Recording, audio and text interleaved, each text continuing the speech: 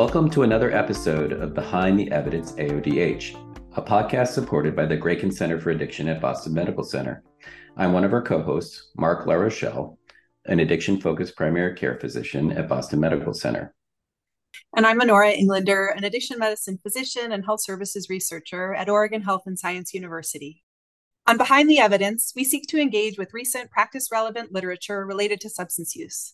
The podcast draws from articles reviewed in the AODH newsletter and aims to understand what's behind the evidence through conversations, including with authors. Excellent. Well, let's jump into today's episode.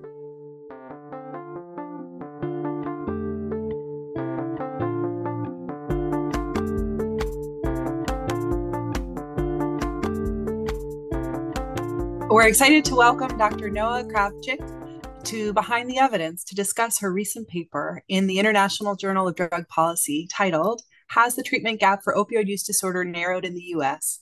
A Yearly Assessment from 2010 to 2019. Dr. Krawczyk, welcome. Please introduce yourself. Hi, thank you so much for having me. So I'm an assistant professor at NYU School of Medicine.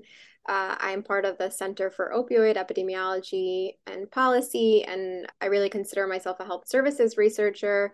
My background is in epidemiology, and I really try and use epidemiologic methods to understand gaps in services related to substance use. So it's really exciting to be here on this podcast. That's great. All right, why don't we jump in? Love to start with what motivated you to do this study, and reading it again in preparation, it just seems so striking to me how hard it is in the US to get reasonable estimates of who has opioid use disorder, who's receiving treatment. And so I'm wondering if you could tell us about what motivated you to do this and approach the work. Sure. So I think this is actually a rare case in which I had been wanting to do this paper for a long time. I think usually kind of research ideas and papers come a little bit more organically, but this is really something I had been thinking about for a while. And I think the motivation was there was actually another paper in AJPH by Chris Jones and colleagues that kind of had a similar approach of trying to estimate a gap between treatment capacity and receiving treatment. And that was it really went up only until 2012. And I was finding myself really citing it all the time. Like every presentation I gave had that figure from that 2015 paper, but it did feel like a lot had changed since 2012. And there was a remaining question. That paper looked at the gap between treatment capacity, so how much availability of buprenorphine and methadone treatment we had versus how many people potentially had opioid use disorder. But we didn't really know how many people were actually getting treatment, even using those estimates. So that really motivated this research question around what is really the gap between how many people are estimated to have opioid use disorder and how many are actually receiving it. And like you said, it's really hard to estimate both of those sides of the numbers. So that just kind of made it more interesting in terms of trying to put it together. Thanks. That's really interesting. And I appreciate that distinction between not just what's the gap in terms of people with opioid use disorder and treatment capacity, but the actual care delivery or receipt of care. Tell us a little bit about how you approached answering your main research question. Sure. So this was really an iterative process, which my amazing co-authors really contributed a lot to thinking around how to measure both opioid use disorder, which was kind of our bar for trying to understand how much, treatment we might want to make available or access, and then the number of people who are actually getting treatment. And so for the first kind of how many people have opioid use disorder, this is really kind of, I think, the big question that we don't have a good answer to. And luckily, as we were writing this paper, Carrie Keyes, who's an epidemiologist at Columbia, who's one of the co-authors, she had been working with a team of people to actually kind of re-estimate the prevalence of opioid use disorder across the US using different types of adjustment approaches. One of them, which is a multiplier approach that Mark, you I know were involved with working on in Massachusetts to try and kind of estimate opioid use disorder using a different set of methods. So we thought, why not use these new estimates using these adjustment methods to actually try and estimate what's probably a truer gap than what we would see using kind of traditional NISDO estimates that we kind of know it are very underestimating of the number of people who have opioid use disorder. So that's on kind of trying to understand the prevalence. And then in terms of measuring actually how many people are getting treatment, we used a combination of databases. One is IQVIA data. So that's data on pharmacy dispensing of buprenorphine. And so there we were able to really quantify the number of patients that were receiving buprenorphine for probable opioid use disorder, although we couldn't confirm that using pharmacy claims, but it was kind of the closest that we could. And that's because buprenorphine, most people who receive it get it through a pharmacy, a retail pharmacy. While methadone, which is confined to being dispensed at opioid treatment programs, we got that data from the NSATs, which is a survey of specialty substance use treatment programs. And there's a question in there that asks treatment programs to estimate how many people they are serving in their facility, and specifically the number of people who are receiving care from OTPs. So that's how we received that number of people on methadone. And we kind of combined those data. There's a lot of, obviously limitations to that, but that's the best that we felt we could do in terms of trying to even get a near estimate of how many people were actually in care. So what did you find? The big finding is there was a very large gap between the number of people who we estimated to have opioid use disorder and the number of people who are actually getting treatment with either methadone or buprenorphine. And we did see that that gap decreased over the 10-year period that we looked at. So we started looking at data from 2010 all the way through 2019. And we saw that while there was a slight decrease in that gap, by 2019, we still estimated that about 87% of people with opioid use disorder were not getting either of those medications. And we also looked at this at the state level. I didn't really talk about that. One piece we also wanted to add is we wanted to not just look at this at the national level, but also use these data that are available at the state level to try and see whether there are specific states that have more greater or lesser gaps, and try and understand that variability as well. So we saw that there was a lot of variation in terms of the treatment gap across states, but generally there was a pretty large gap across regions. Thanks for sharing that. I'm really curious, a couple things, but how did your estimates compare to other estimates that were out there? And then kind of related, this is your findings are findings that I've shared with decision makers in Oregon, where I live and work, to highlight the gap. And so I'm curious also sort of either what surprised you or what maybe is surprising readers, and how folks might be using it. Yeah, sure. So I guess to answer the first question about how it compared to other studies. So really, I think the only information we had about the gap, at least that I kind of was aware of, was estimates from NISDU. So the National Survey of Drug Use and Health does ask people whether they're receiving any medications for their substance use disorder. So from there, the estimates, I think, varied based on population and exactly the year, but somewhere between 18% and 28% of people were actually receiving medications for opioid use disorder.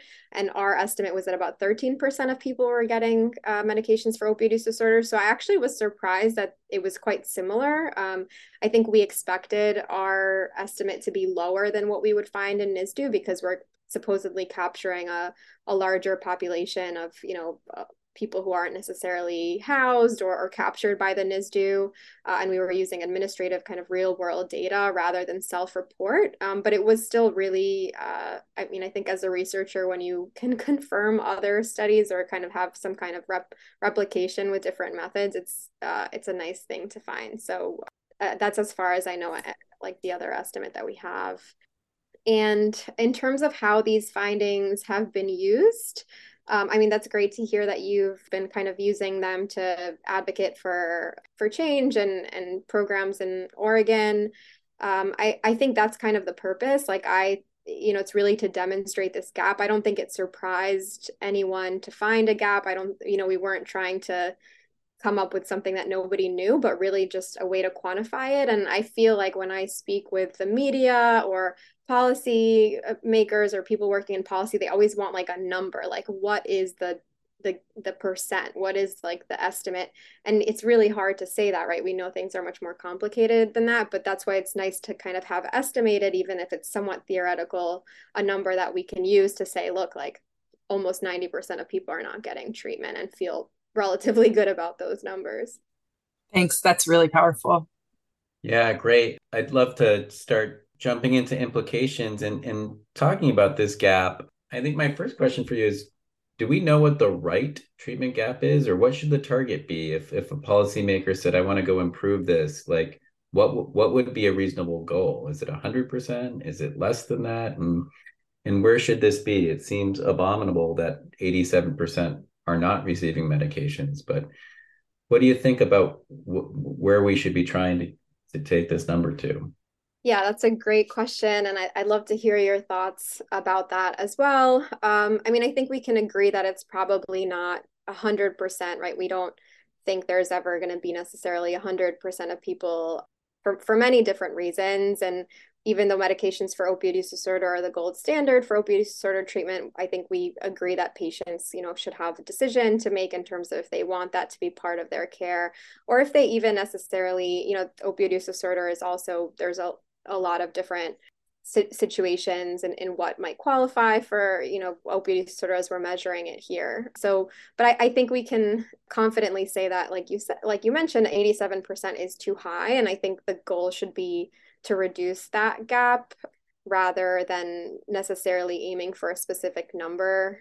I think we can come up with one. Like, I don't know if I had to come up with one, maybe it would be nice to have 80% of people or something, and 90%, I think we can come up with these numbers. But I think what's a little bit more meaningful is to think about where we do see clear gaps in people wanting to get some kind of treatment with these medications or access to these medications and they're not getting them, or people who are interested in treatment and they're not getting these medications. So just one example that we discussed a little bit in the paper is that we know that a lot of people who are in specialty treatment for opioid use disorder, so they're seeking care, they're interested in treatment, they actually don't receive medications at all. So I think that's kind of a clear red flag. Those people are, you could say maybe some people aren't interested in treatment. These folks are specifically going for that purpose and they're not necessarily even being offered medications. Like, that's a big issue. We also have people who would be interested in getting medications if the treatment modality looked differently, if they didn't have to go to their OTP every day or every other day, if they didn't have to do multiple drug screenings every week, if they were allowed to continue using cocaine and still get their medications. So I see that, like, even if it's not 100%, there's a lot of places where we have clear gaps that we could be doing better. I agree with everything you just said. And one number I'll throw out that I cite often is some series of studies by Michael Sine and Detox, where they ask people, are you interested in medication treatment? And 1/2 to 3/4 of patients express interest, right? So we know, up to 3/4 of patients are actually interested in receiving MOUD, which makes it even more stark that we're seeing such low numbers. One other thing that was interesting to me in reading through this, we see so much attention to how the crisis of opioid-related harms continues unabated through the pandemic. The numbers are continue to spike. But when you look at the numbers in this paper, one thing that I found interesting is that OUD prevalence was estimated to be stable to maybe even decreasing a little bit from 2010 to 2019. And we saw more than a doubling of increase in MOUD. And those numbers taken in isolation would suggest things should be getting better. So how do we reconcile the fact that we don't have more people with OUD and we actually, even though the gap is huge, we have more treatment, yet overdose deaths seem to be getting so much worse? Yeah, that's an excellent question. And we did consider whether we wanted to look at overdoses in this paper, and we kind of decided to leave it out just because it is a whole other consideration. And I think, one thing we know about the overdoses that we've been seeing over the last few years is that they're mostly driven by fentanyl. So, the illicit opioid supply is just getting, or the illicit drug supply in general has just been becoming much more potent. And so people who might have, the same people who may have had an opioid use disorder and were using drugs a few years ago were not as at risk for overdose or overdose death as they are now. So I try and explain to people that, the rising overdose crisis does not necessarily mean more people are using opioids or, more people are having or developing an opioid use disorder, but rather more people who have opioid use disorder or using other drugs, not even with a qualifying as a substance use disorder are overdosing and dying, unfortunately. And I think in terms of, I think that's a big question in terms of the population health impact of these medications. Are they making a significant dent in reducing overdose when we know from clinical studies and observational studies that they're very effective at reducing overdose risk. But when we have such a small proportion of the population that's receiving them, it's really hard to know whether, is it people who are on medications that there's issues around retention or people coming on and off medications. Is that part of what's driving overdoses even among people who are receiving treatment? Or is it just people who are not engaged in care at all, which we see is a large proportion of people? So I think there's a lot of research that can be done to try and better get at some of that. Dr. Krawczyk, I'm really curious to hear your thoughts and reflect on something that we were talking about earlier as it relates to really a combination of these factors of sort of what is the right target and how do we make systems and care more accessible. And again, a number that I find so helpful as a point of comparison, as we've talked about, is that in France, 80% of what's reported is that 80% of people with opioid use disorder receive medications like methadone or buprenorphine. And, there certainly are sort of structural and cultural and health system differences from across countries and where there's a lot of similarities. And so I guess I'm just curious, what do you make of that? How do you see that difference and that opportunity? Yeah, I mean, I think it's great to see that a country is other countries might be doing better in terms of reducing that gap. I'm not familiar with the French system and kind of where those estimates are coming from, but I mean, I think just from the little I know about how other countries administer these medications and regulate these medications, like the US is extremely stringent in terms of accessing buprenorphine, a little bit less so with the removal of the waiver now, but still a lot of restrictions on buprenorphine as well as on methadone. We can talk a lot about the methadone treatment system in the US, but there's really no option for receiving methadone other than OTPs, which we know are very limited in terms of the areas that they serve, as well as kind of the conditions for getting methadone. So I would assume, we can learn a lot from what they're doing. I would love to hear more about why they've been more successful. What are some of the healthcare barriers? We have in the US, our healthcare system is already, creates a lot of barriers for treatment, even outside substance use. And that actually leads me to our next question for you, which is, for you as a researcher, also as an advocate, I think you really are a shining example of someone who does such important and practice changing research, and then also works to disseminate those findings, but also to create changes within systems. So what's next for you in this work?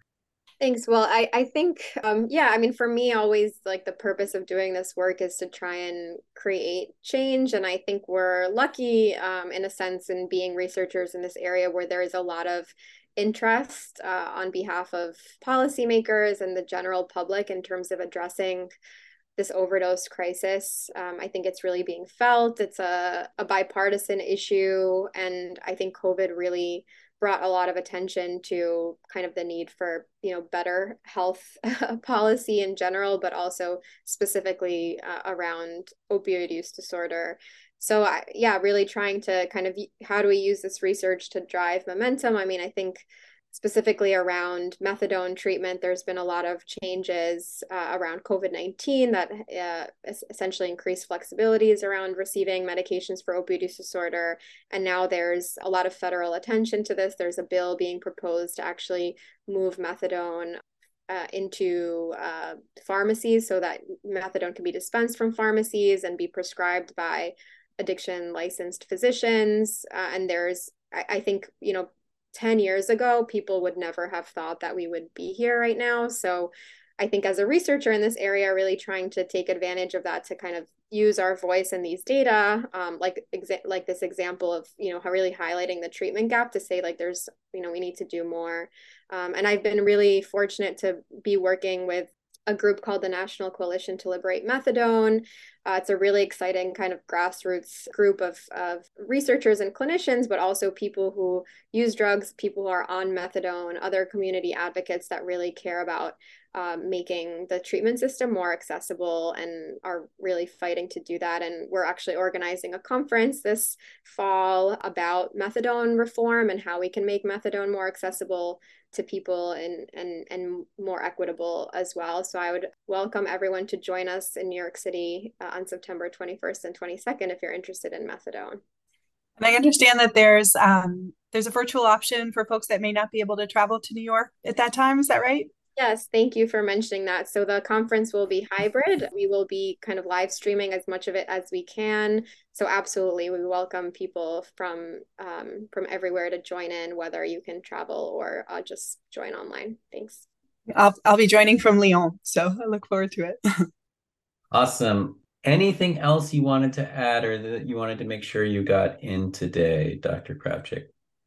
No, I guess just really emphasizing, I think something that we wanted to highlight with this paper was that I think when we talk about solutions to the overdose crisis, but especially around access to treatment, we talk a lot about availability of treatment. We talk about lack of providers and lack of programs that offer these medications. And that's definitely part of the equation, especially in more rural areas that might not have access to what used to be buprenorphine waivered providers or people that are prescribing buprenorphine or offering methadone.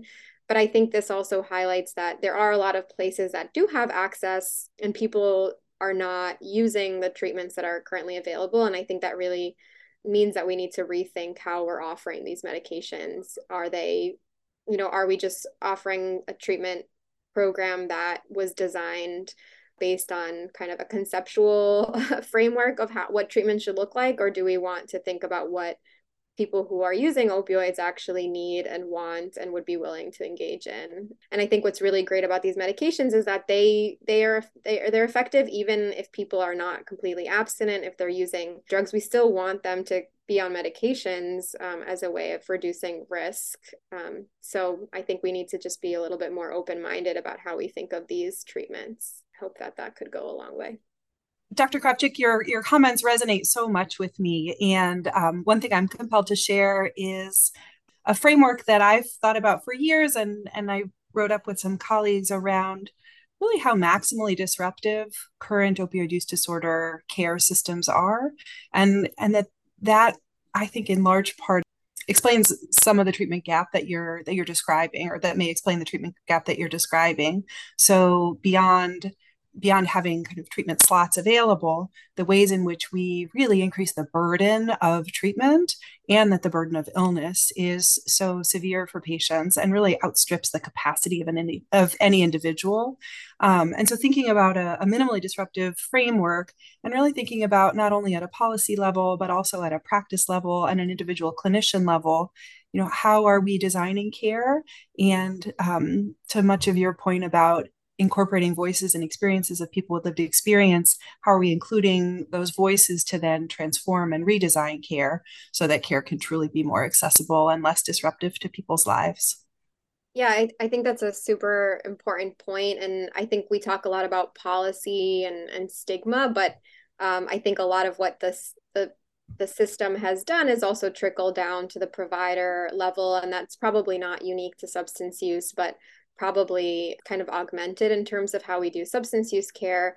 And I think what we don't necessarily do a good job is really balancing kind of minimally disruptive care. So trying to make treatment as easy as possible. And instead, we focus a lot on minimizing risks, specifically risks around, or I don't even know if to call them risks, or at least perceived risks around either diversion or continued drug use and consequences. There's been such a big emphasis on doing things like urine tox screens and making sure people are abstinent, and really kind of a mistrust with patients, I think, when it comes to substance use disorders, where some of that increased disruption, I feel like, comes from really wanting to outweigh some of those perceived risks. And I think doing more training in terms of understanding what minimally disruptive care is, why that's so important, how it can outweigh some of these other risks that may be clinicians are just more concerned about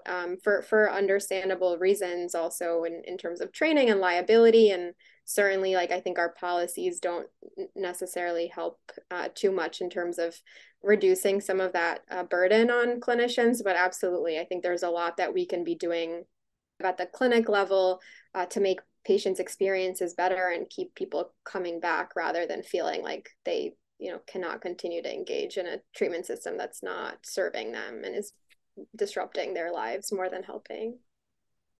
That's fantastic. I'm going to take a shot at summarizing 3 things I learned today. So the first is that Dr. Krawczyk and her team used multiple data sources to estimate the OUD prevalence, MOUD uptake, and then a treatment gap, and found that between 2010 and 2019, the prevalence of OUD in the US was reasonably stable to maybe slightly declining. We saw a dramatic increase in uptake of MOUD where it more than doubled, but the gap remained really high, and still 87% of people with OUD were estimated to not be receiving medications by 2019, which is just astounding. The second thing is the shining example of Dr. Krawczyk and using this work to drive change, highlighting several potential policy areas to be advocating for, including keeping the flexibilities that we've gotten through the pandemic, and a lot of efforts to loosen restrictions around methadone treatment, currently restricted to OTPs. A plug for the conference this fall with the National Coalition to Liberate Methadone. That's in New York City with a hybrid option. I think we'll try to find a way to link to this in our show notes. And then lastly, I love the last point that you made about our focus on access and creating access and opportunities, with maybe not enough of a focus on creating access that's appealing to people, because people are not availing themselves of the treatment that we're offering. And we need to really take a look at how we're offering that treatment so that people who do want treatment, and we know there's a gap between people who want treatment and are receiving it, can actually get it. So great conversation. I'm super excited to have you today. Thanks so much for joining us. Thank you so much, Dr. Krawczyk, for joining us today. Thank you so much for having me. Really enjoyed it and look forward to listening to the rest of the podcast.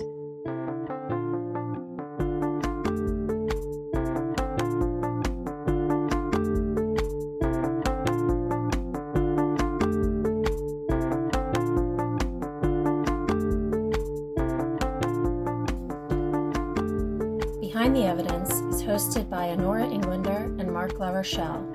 Production by Raquel Silveira. Editing by Casey Calver. Music and cover art by Mary Tomanovich. Miriam Komarami is the medical director of the Graken Center for Addiction and co-editor-in-chief of AOD Health, together with David Filene. Learn more about AOD Health and subscribe for free at www.aodhealth.org. Behind the Evidence is supported by the Graken Center for Addiction at Boston Medical Center. It is intended for educational purposes only and should not be considered medical advice. The views expressed here are our own and do not necessarily reflect those of our employers or the authors of the articles we review. All patient information has been modified to protect their identities.